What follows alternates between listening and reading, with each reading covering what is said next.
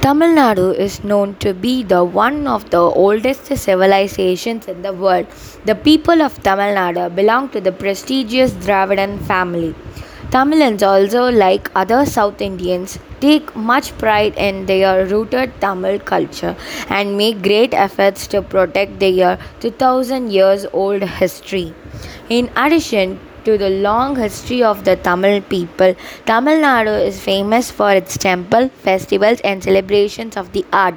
Bharatanatyam, considered to be the oldest classical dance from India, was initiated in the Hindu temples of Tamil Nadu and eventually flourished in southern India. Pongal is the most famous festival in Tamil Nadu. It is the harvest festival that lasts for 4 days and it is celebrated in the middle of January. Tamil is a classical Dravidian family language natively spoken by Tamil people of South Asia. Chennai is considered to be the capital of Tamil Nadu.